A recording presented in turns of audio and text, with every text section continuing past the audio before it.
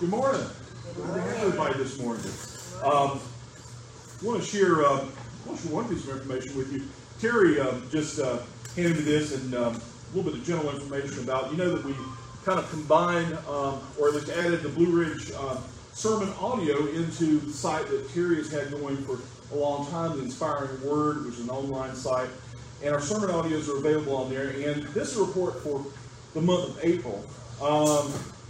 Had a total of 426 people who listened in. We had 10 countries that were reached. It was listened to more in Colorado and California than it was in North Carolina, interestingly. And Texas was number 5.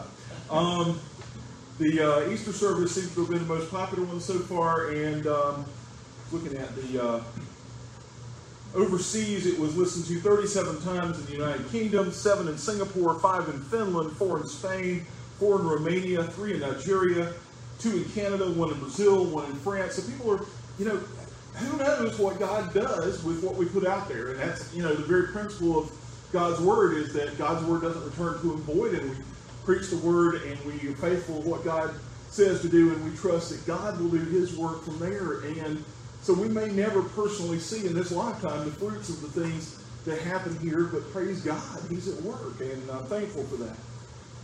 Let's turn our attention to the Psalm for this morning, which is Psalm 81. We'll read that for us if you want to follow along. Sing aloud to God, our strength. Shout for joy to the God of Jacob. Raise a song, sound the tambourine, the sweet lyre with the harp. Blow the trumpet at the new moon, at the full moon on our feast day. For it is a statute for Israel, a rule of the God of Jacob. He made it a decree in Joseph when he went out over the land of Egypt. I hear a language I had not known. I relieved your shoulder of the burden. Your hands were freed from the basket. In distress you called, and I delivered you. I answered you in the secret place of thunder. I tested you at the waters of Meribah. Hear, O my people, while I admonish you. O Israel, if you would but listen to me, there shall be no strange God among you. You shall not bow down to a foreign God. I am the Lord your God, who brought you up out of the land of Egypt. Open your mouth wide, and I will fill it. But my people did not listen to my voice. Israel would not submit to me. So I gave them over to their stubborn hearts to follow their own counsels. Oh, that my people would listen to me, that Israel would walk in my ways. I would soon subdue their enemies and turn my hand against their foes. Those who hate the Lord would cringe toward him, and their fate would last forever. That he would feed you with the finest of the wheat, and with honey from the rock I would satisfy you. Praise God for the reading of His Word. This morning, we come together to pray. What do we need to remember? Do you have some specifics? Yes, ma'am. Continue to pray for my neighbor, Ravonda Nannon's breast bone cancer. Any update from Ravonda this week? Any update from Ravonda this week? We'll definitely be praying for April's neighbor, Ravonda, who's facing a cancer diagnosis and whatever the prognosis is for treatment for that. We don't know yet. I'm not ready. What else? I'm sure we all bring a lot of things in our own hearts, so I'm going to give you a few moments to be able to just bring those things before the Lord, and then I'll lead us in prayer together.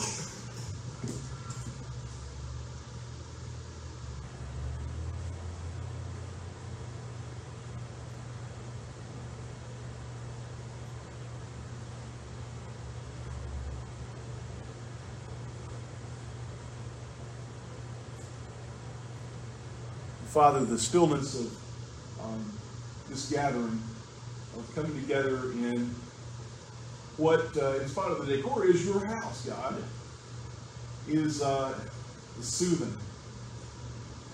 It's medicine for our souls, to quiet ourselves before our God, to, for a moment, shut out all of the distractions and the things in the world that vie for our attention, and be able to come before you and connect with the truth that you are God and we are not, that you are sovereign over all things, that you have promised that your plans toward those who love you are for blessing and to prosper us and give us hope and a future. And Lord, we need those promises. We need, Lord, to connect with those things and to be able to treasure those and keep them close in our hearts. Because, Lord, this life is hard. You know, Father, we are challenged every day. Not only with temptation to sins of commission, but so often, Lord, with temptation to despair, temptation to frustration with what you're doing because we can't see the way ahead, temptation to be thankless, temptation to turn elsewhere for comfort or support, to seek solutions somewhere other than the one who is the solution to all of our problems and all of our needs. God, we pray that you would draw our hearts into you today as we worship you. Father, that our songs and our words would amount to true worship, that they would please you. God, that they would glorify you. Father, that they would encourage us, Lord, to draw nearer to you. And Father, that by your grace, perhaps some unseen person who we've never met might be drawn to faith in you by the grace of the Holy Spirit as we come together to sing and to preach and to pray. Lord, let all these things be for your glory in Jesus' name. Josh is going to come and lead us in song.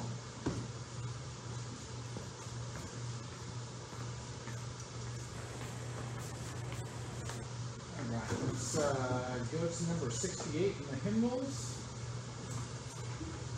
And still pondering what it means that California and Colorado are our two biggest.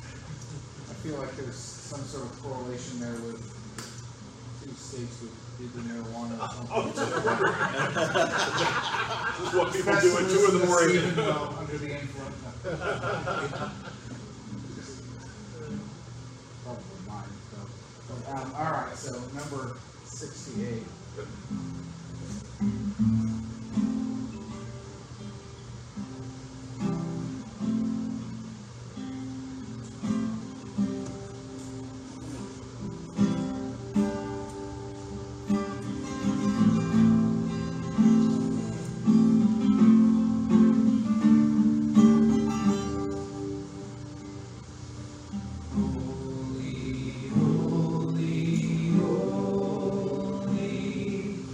Lord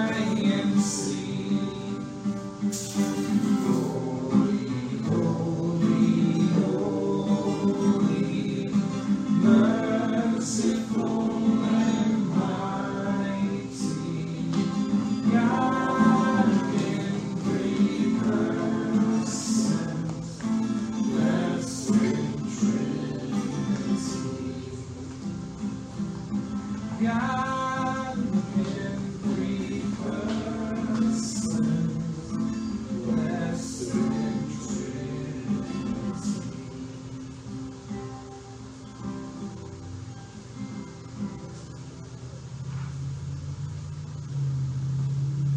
Number 224.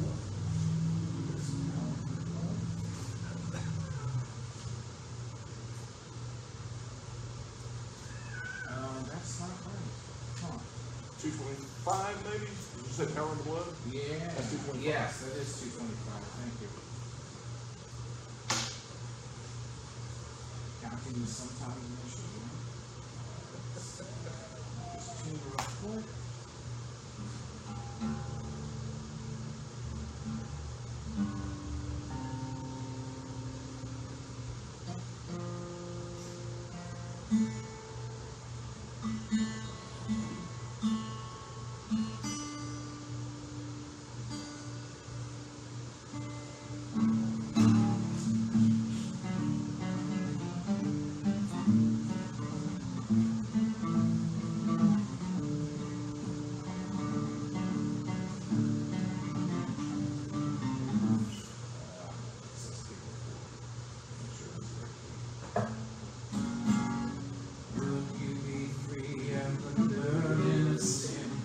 There's power in the blood, power in the blood.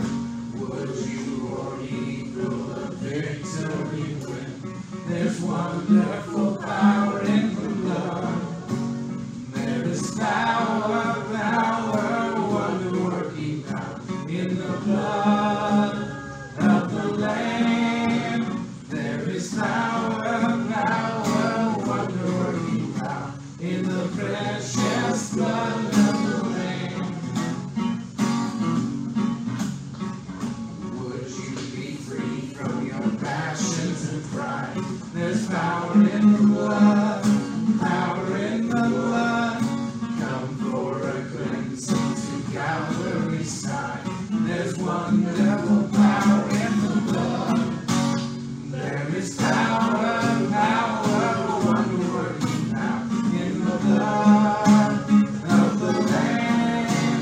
There is power, power, wonder-working power in the precious blood of the Lamb. Would you be whiter, much whiter than snow? There's power in the blood, power in the blood. Sin stains are lost in this life-giving flow. There's wonderful power in the blood. There is power, power, wonder-working power in the blood of the Lamb. There is power, power, wonder-working power in the precious blood of the Lamb. Would you do service for Jesus your King? There's power in the blood, power in the blood. Would you live daily his praises to sing? There's wonderful power in the blood. There is power, power, wonder-working power in the blood of the Lamb. There is power, power, wonder-working power in the precious blood of the Lamb. There is power, power, wonder-working power in the blood of the Lamb. There is power, power, wonder-working power in the precious blood of the Lamb.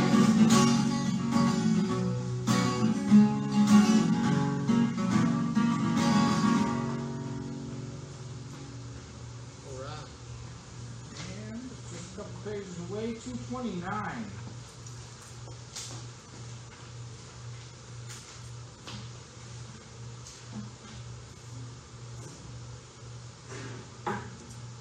Keeping on the first Easter theme.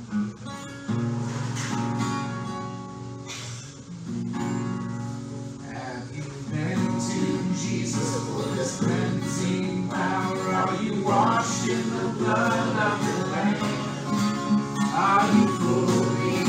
trusting in His grace this hour? Are you washed in the blood of the Lamb? Are you washed in the blood, in the soul-cleansing blood of the Lamb? Are your garments spotless? Are they white as snow? Are you washed in the blood of the Lamb? Are you walking daily by the Savior's side? Are you washed in the blood of the Lamb? Do you rest each moment in the crucified? Are you washed in the blood of the Lamb? Are you washed in the blood, in the soul-cleansing blood of the Lamb? Are your garments spotless? Are they white as snow? Are you washed in the blood of the Lamb? When the bridegroom cometh, will your soul be white? Are you washed in the blood of the Lamb? Will you still be ready for the mansion's bride? Are you washed in the blood of the Lamb? Are you washed in the blood, in the soul-cleansing blood of the Lamb? Are your garments spotless? Are they white as snow? Are you washed in the blood of the Lamb? Lay aside these garments that are stained with sin, and be washed in the blood of the Lamb. There's a fountain flowing for the soul unclean. Are you washed in the blood of the Lamb? Are you washed in the blood, in the soul-cleansing blood of the Lamb? Are you garments spotless? Are they white as snow? Are you washed in the blood of the Lamb? Are you washed? Are you washed in the blood, in the soul-cleansing blood of the Lamb? Are you garments spotless? Are they white as snow? Are you washed in the blood of the Lamb? Are you washed in the blood of the Lamb? Are you washed in the blood of the Lamb?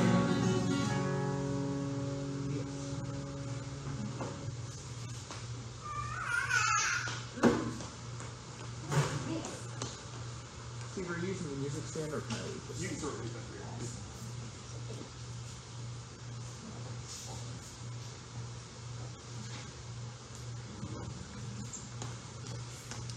Welcome to Ventriloquism Sunday at Lutheran Church. If you know, this last time we had that rather long passage. I've discovered recently, I'm trying to get figured out, I've had some sort of mathematical issue or something. When I go to read these really long passages in Leviticus, for some reason I start to get sort of out of breath, and it makes it difficult. So I came up with the bright idea of letting technology that God gave us work for us. And so, you know, a disembodied voice from the heavens will read Leviticus 16 for us. Offering, and one ram for a burnt offering. Aaron shall offer the bull as a sin offering for himself, and shall make atonement for himself and for his house. Or maybe a couple of them. Goats, and set them before the Lord at the entrance of the tent of meeting. Is that the beginning or is that in the middle? And Aaron shall cast lots over the two goats. Let's start at the beginning. One lot for the Lord, Yeah, and that's the other the lot for problem. Azazel. Okay. And Aaron shall present the goat on which the lot fell for the Lord, and use it as a sin offering. Yes. But the All right. Yeah. The Lord spoke to Moses after the death of the two sons of Aaron, when they drew near before the Lord and died. And the Lord said to Moses, tell Aaron your brother not to come at any time into the holy place inside the veil, before the mercy seat that is on the ark, so that he may not die. For I will appear in the cloud of the mercy seat, but in this way Aaron shall come into the holy place, with a bull from the herd for a sin offering, and a ram for a burnt offering. He shall put on the holy linen coat, and shall have the linen undergarment on his body, and he shall tie the linen sash around his waist, and wear the linen turban. These are the holy garments. He shall bathe his body in water, and then put them on. And he shall take from the congregation of the people of Israel 2 male goats for a sin offering, and 1 ram for a burnt offering. Aaron shall offer the bull as a sin offering for himself, and shall make atonement for himself and for his house. Then he shall take the 2 goats and set them before the Lord at the entrance of the tent of meeting. And Aaron shall cast lots over the 2 goats, one lot for the Lord, and the other lot for Azazel. And Aaron shall present the goat on which the lot fell to the Lord, and use it as a sin offering. But the goat on which the lot fell for Azazel shall be presented alive before the Lord, to make atonement over it, that they may be sent away into the wilderness to Azazel. Aaron shall present the bull as a sin offering for himself, and shall make atonement for himself and for his house. He shall kill the bull as a sin offering for himself. And he shall take a censer full of coals from the fire from the altar before the Lord, and 2 handfuls of sweet incense, beaten small, and he shall bring it inside the veil. And put the incense on the fire before the Lord, that the cloud of the incense may cover the mercy seat, which is over the testimony, so that he does not die. And he shall take some of the blood of the bull and sprinkle it with his finger on the front of the mercy seat on the east side. And in front of the mercy seat he shall sprinkle some of the blood with his finger 7 times. And then he shall kill the goat as a sin offering, that is for the people, and bring its blood inside the veil, and do with its blood as he did with the blood of the bull, sprinkling it over the mercy seat, and in front of the mercy seat. Thus he shall make atonement for the holy place, because of the uncleanness of the people of Israel, and because of their transgression, all of their sins. And so he shall do for the tent of meeting which dwells with them in the midst of their uncleanness. No one may be in the tent of meeting from the time he enters to make atonement in the holy place, until he comes out, and has made atonement for himself and for his house, and for all the assembly of Israel. Then he shall go out to the altar that is before the Lord, and make atonement for it. And he shall take some of the blood of the bull, and some of the blood of the goat, and put it on the horns of the altar, all around. And he shall sprinkle some of the blood on it with his finger 7 times, and cleanse it, and consecrate it from the uncleanness of the people of Israel. And when he has made an end of the coming to the holy place, and the tent of meeting, and the altar, he shall present the live goat. And Aaron shall lay both his hands on the head of the live goat, and confess over it all the iniquities of the people of Israel, and all their transgressions, all their sins. And he shall put them on the head of the goat, and send it away into the wilderness by the hand of a man who is in readiness. The goat shall bear all their iniquities on itself to a remote area, and he shall let the goat go free in the wilderness. Then Aaron shall come to the tent of meeting, and shall take off the linen garments that he put on when he went into the holy place, and shall leave them there. And he shall bathe his body in water in a holy place, and put on his garments, and come out, and offer his burnt offering, and the burnt offering of the people, and make atonement for himself and for the people. And the fat of the sin offering he shall burn on the altar, and he who lets the goats go to Azazel shall wash his clothes and bathe his body in water, and afterwards he may come into the camp. And the bull for the sin offering and the goat for the sin offering, whose blood was brought in to make atonement in the holy place, shall be carried outside the camp. Their skin and their flesh and their dung shall be burned up with fire. And he who burns them shall wash his clothes and bathe his body in water, and afterwards he may come into the camp. And it shall be a statute for you forever, that in the 7th month, on the 10th day of the month, you shall afflict yourselves, and shall do no work, either the native or the stranger who sojourns among you. For on this day shall atonement be made for you to cleanse you. You shall be clean before the Lord from all your sins. It is a Sabbath of solemn rest for you, and you shall afflict yourselves. It is a statute forever. And the priest who is anointed and consecrated as priest in his father's place shall make atonement, wearing holy linen garments. He shall make atonement for the holy sanctuary, and he shall make atonement for the tent of meeting, and for the altar, and he shall make atonement for the priest, and for all the people of the assembly. And this shall be a statute forever for you, that atonement may be made for the people of Israel once in a year because of all their sins. And Aaron did as the Lord commanded Moses. God bless the reading of his word. As you can see, I have either enough breath to preach or to do that, but both is challenging. So we got a really important passage here. We have kind of a little bit of a turning point or a focal point here in Leviticus, because it details God's commandment about the Day of Atonement. And actually, in Hebrew, that word is plural, so it's atonements. And if you look at it, there's kind of multiple atonements, because there's an atonement of the priest for his own sins to make himself pure enough to go into the Holy of Holies. to then make atonement on behalf of the whole nation of Israel for all of their sins. So it was a day once a year when the high priest was permitted or required, depending on how you look at it, to go into that Holy of Holies. It would be the dwelling place of God within the tabernacle, that most sacred place where you remember the stories of how they would, tie a rope with bells on his ankle so that if God struck him dead, they could reel him out because no one else except the high priest could go into that spot. Draw that near to God. And remember, there's always this kind of imagery here of this division between God and man, so that we see how that's taken away in Christ. And when Christ died, the veil of the temple was torn that separated man from the intimate presence of God, and forever man and God had an intimate connection that they could not have under the Old Covenants because of the sinfulness. It was only temporarily forgiven by the sacrifices. And so we have this day each year when they would come and they would make sacrifice, and it's the most holy day on the calendar for Israel. For Jewish people to this day, Yom Kippur, the Day of Atonements, is the most holy day of their calendar. And up to this point in Leviticus, we've seen the record about all the burnt offerings and things and the sin offerings that God has commanded for the people's sins. And those were designed or were designated to appease God's wrath and cleanse the people of their sin before the Lord.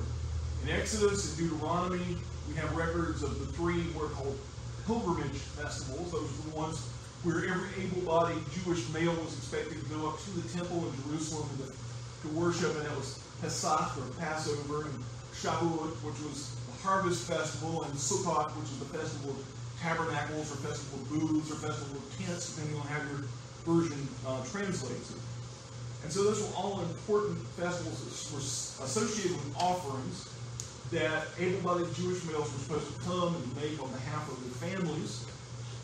And it's pretty clear that when we read through Leviticus, all of those were not enough to fully remove sin from the people and make them eligible to be in God's presence, because you still had that veil, you still had the Holy of Holies, you still had the inability of the people to come fully into the presence of God because of their sin and God's holiness. For instance, if a person were confessing and forgot a sin, or maybe failed to confess it on purpose when laying hands on the offering, would it be forgiven? Well, there was a question about that. Because the blood of bulls and goats can only go so far toward appeasing God's justified wrath against sin. It was a temporary reprieve, but it wasn't a permanent pardon from sin. It was a reprieve from punishment, but it couldn't fully change their hearts. It couldn't deal with the underlying problem of sin that we all have, the guilt that we all carry with us. And so over time, that repeated and unconfessed sin of the people sort of built up. And the priests as well, would have failures in performing the rituals and things. And so there was a kind of a collective kind of guilt before the Lord. And the very throne room of God, the Holy of Holies, was by association contaminated. And so the Day of Atonement was meant to deal with all of that, with this residual sin, and give a new start for God's people. Even though it was still only good for a period of time, it was for a year that He kind of gave them a new start. And most of the rules about the Day of Atonement were kind of similar to those that God gave us for the other offerings, except that the blood was also to be sprinkled on the mercy seat in the Holy of Holies. And that was done as a safeguard, so that God wouldn't just immediately strike the priest dead. I've always said that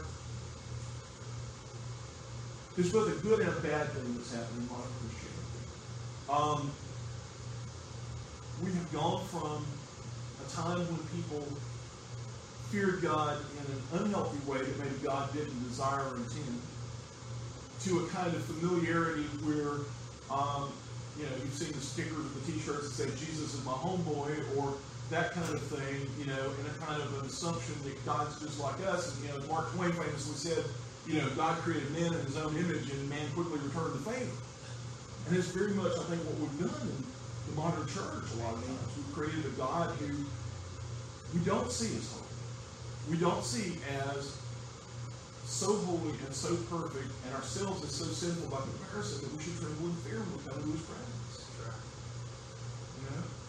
That's a real challenge for us because we've been fed that by society, by church for so many years that sometimes we become very casual about drawing into God's presence, and we forget that God is perfect and no sin can be in his presence. So they had this safeguard sprinkling. The mercy seat was a representative kind of thing that would appease the wrath of God against the sins and the failures of the priest so that he might be able to go into the Holy of Holies.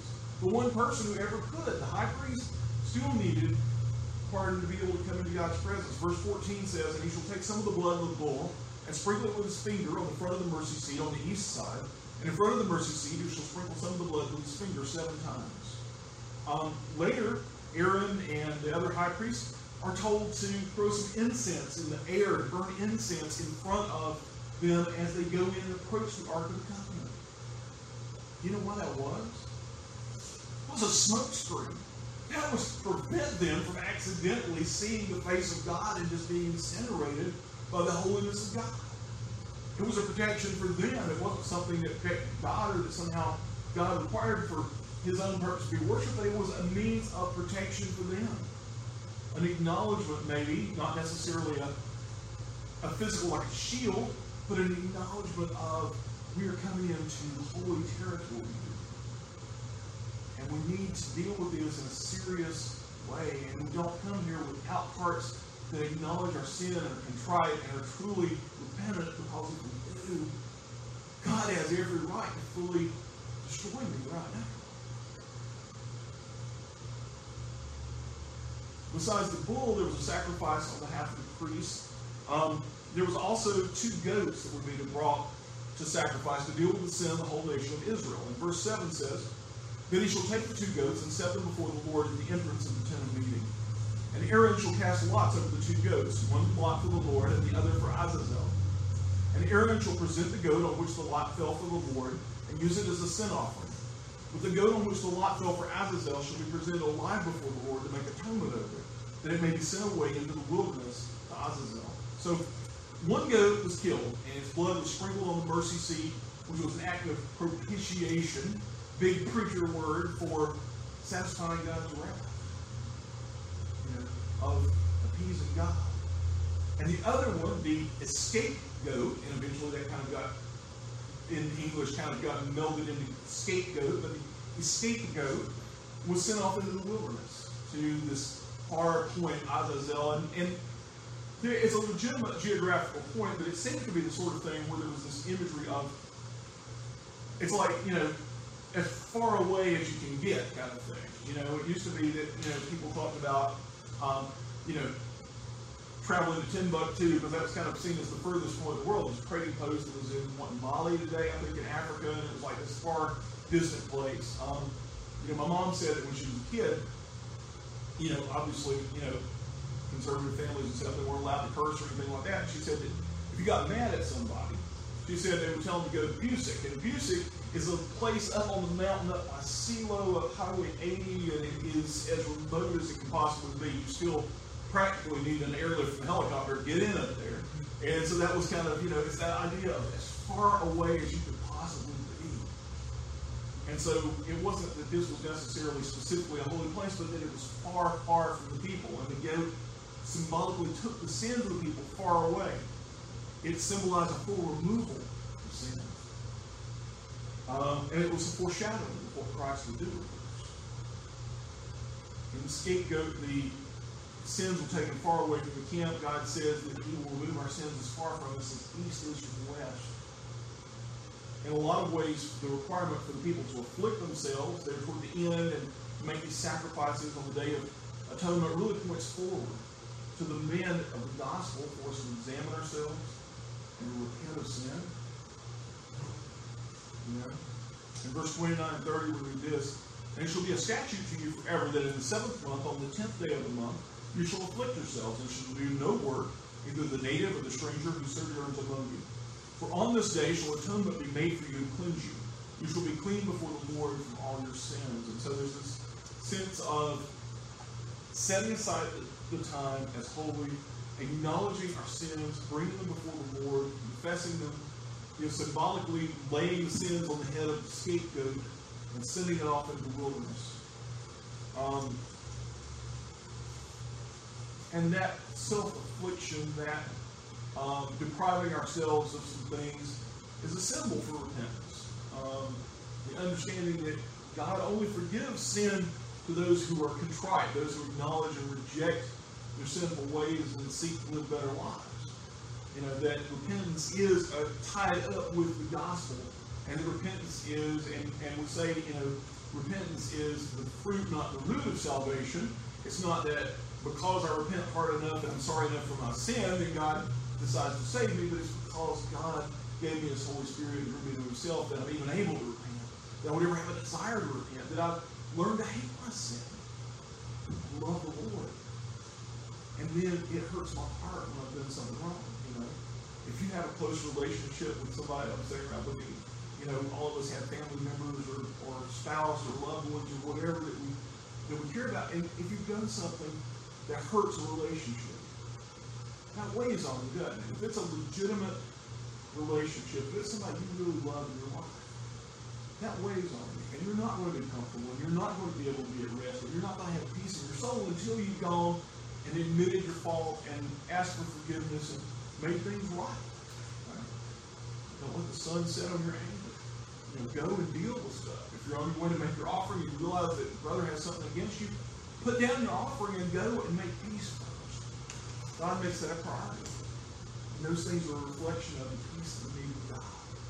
The fact that we need to come before God with repentance and confess our sins and seek God's forgiveness because we care about the relationship. Not because we're seeking the benefit, but because we don't want something to be between me and God. I don't want that awkward feeling. You ever have something happen, words are spoken, or just something happens, sometimes just circumstances, and it just makes a relationship that's always been important to you awkward and uncomfortable and painful. That's a terrible way to live. And God doesn't want us to live like that in a relationship with Him. One of the problems, I think, though, that we have is that it's easy for us to fall into this notion that repentance is sort of once a year or once a week or whatever, we come to church on Sunday morning, we repent, I think, rather than a lifestyle. And what God was trying to lead the people toward, the very purpose of these Old Covenant rituals, was to lead the people toward a lifestyle of continually seeking His presence and desiring intimacy and wanting to deal with anything that put a barrier there. And we can know that repentance is the evidence of God's transformation in us. How He's transformed us through relationship with Him through Christ. And it's the evidence that we are being redeemed. One of the other problems we have is this: we fail to understand that Jesus completely fulfilled all the demands of God's law for those who are truly in Christ. And so we fall into this trap where we start to focus on the quality of our repentance versus the quality of God's mercy. And you know what happens when you do that? When you start putting the emphasis on your ability to be sorry enough, the enemy is ready to convince me that I'm not fully forgiven in Christ. Because what? Maybe I have some unrepentant sin. Maybe I have some forgotten transgression against God. Maybe something I've done unconsciously, where I exhibited lust or greed or something, and I'm convinced that, I think the Holy Spirit reveals more and more and more sin to me. And when I was a young Christian, I thought, okay, there's going to be a point where we get all this dealt with, and, we just kind of move on. Okay, sin's all taken care of. It's a hole with no bottom, isn't it? Because the Holy Spirit reveals more and more, and the things you thought were the big stuff, lust and greed and rage and those were the things you thought were the big stuff, and you come to find out that the Holy Spirit leads you to dealing with the root, with the pride, with the rebellion against God that's at the root of all those kinds of things. And it's deep, and it's a lifelong process of repenting and confessing and finding forgiveness for these things. But what happens is, when I put the emphasis on my ability to repent well enough and not on the amazing grace of God and Jesus Christ, then the enemy convinces me that God's going to get you. And that's why, I think exactly why, the author of Hebrews talks about this high priestly role that Jesus held. And he says this: "Since then we have a great high priest who has passed through the heavens, Jesus, the Son of God. Let us hold fast to our confession. For we do not have a high priest who is unable to sympathize with our weakness, but one who in every way has been tempted as we are, yet without sin. Let us then with confidence draw near to the throne of grace, that we may receive mercy and find grace to help in time of need." Remember that Jesus was sacrificed for the sins of God's people. He was taken outside the city walls. Remember how the scapegoat was sent out of the camp and far away? We see that reflected in Jesus being taken outside the city to a hill, Golgotha, to be crucified. And when he suffered and he died there, he not only appeased God's wrath, he not only gave us a reprieve from punishment, but he took away sin from God's people. Fully and forever, past and present and future sin.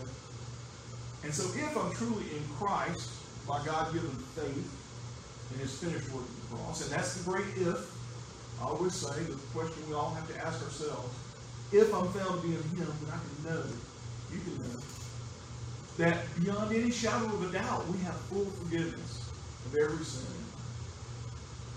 One day, when he returns, we will be able to stand before him, our heads held high. We will no longer be ashamed. We'll be set free from that when we leave this world. We'll be able to rejoice to see his coming. We will know that he has completed everything that God has demanded of us. And if you don't, if you're listening this morning out there somewhere and you don't know beyond all doubt that God has given you faith and trust in Jesus as your only possible rescue from God's wrath, please call on him today. Because Jesus meets every requirement of the law. Every promise of grace is completed in him forever. And not only is God's wrath satisfied, but sin itself is removed from us as far as east is from west, so we can live a holy life. It glorifies our Redeemer. Let's pray together. Father God, thank you for your incredible grace to us. Thank you, God, that when we were still enemies, you sought us, you desired us.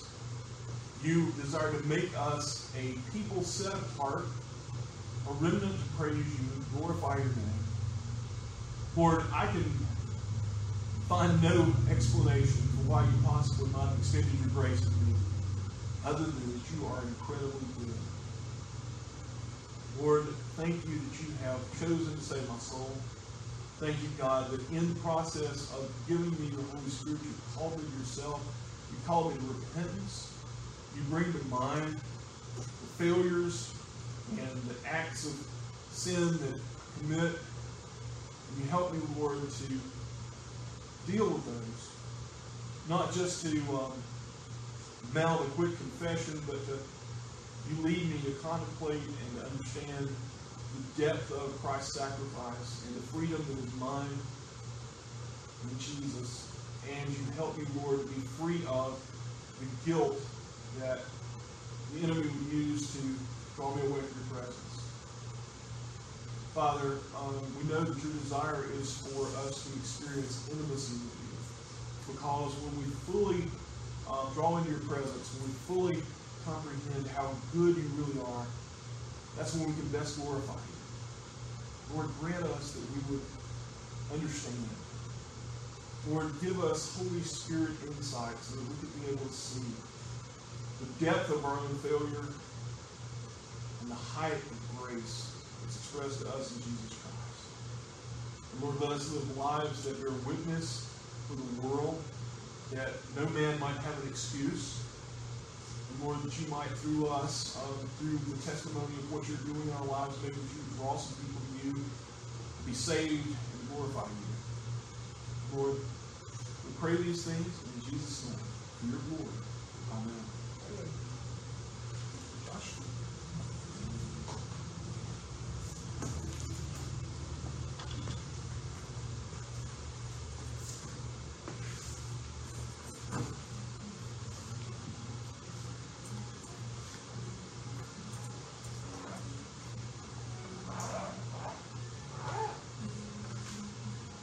All right, 498.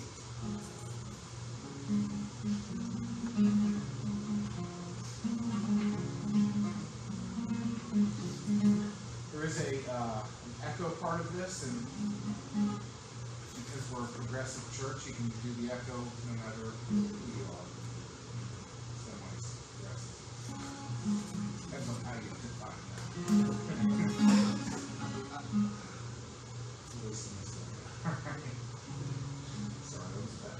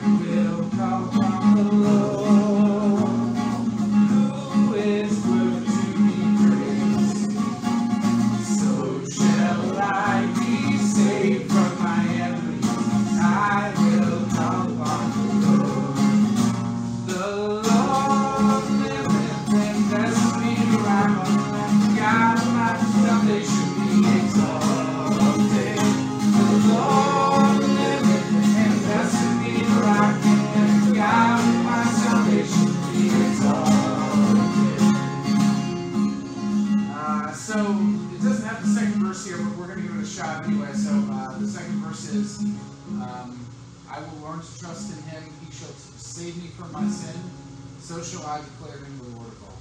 Alright? So if you don't remember that, what's that? We're just going to echo, so he's, that works, yeah. Or just mouth watermelon if you don't know, it's fine. I will learn to trust in him. He shall save me from my sin. So shall I declare him the Lord of all. I will learn to trust in him. The Lord liveth, and blessed be the rock, and God of my salvation be exalted. The Lord liveth, and blessed be the rock, and God of my salvation be exalted. Let's do the first verse, or the only verse again. I will call upon the Lord, who is worthy to be praised. So shall I be saved from my enemies. I will follow the Lord. The Lord liveth, and blessed be the rock, and God of my salvation be exalted. The Lord liveth, and blessed be the rock, and God of my salvation be exalted. The Lord liveth, and blessed be the rock, and God of my salvation be exalted. The Lord liveth, and blessed be the rock, and God of my salvation be exalted.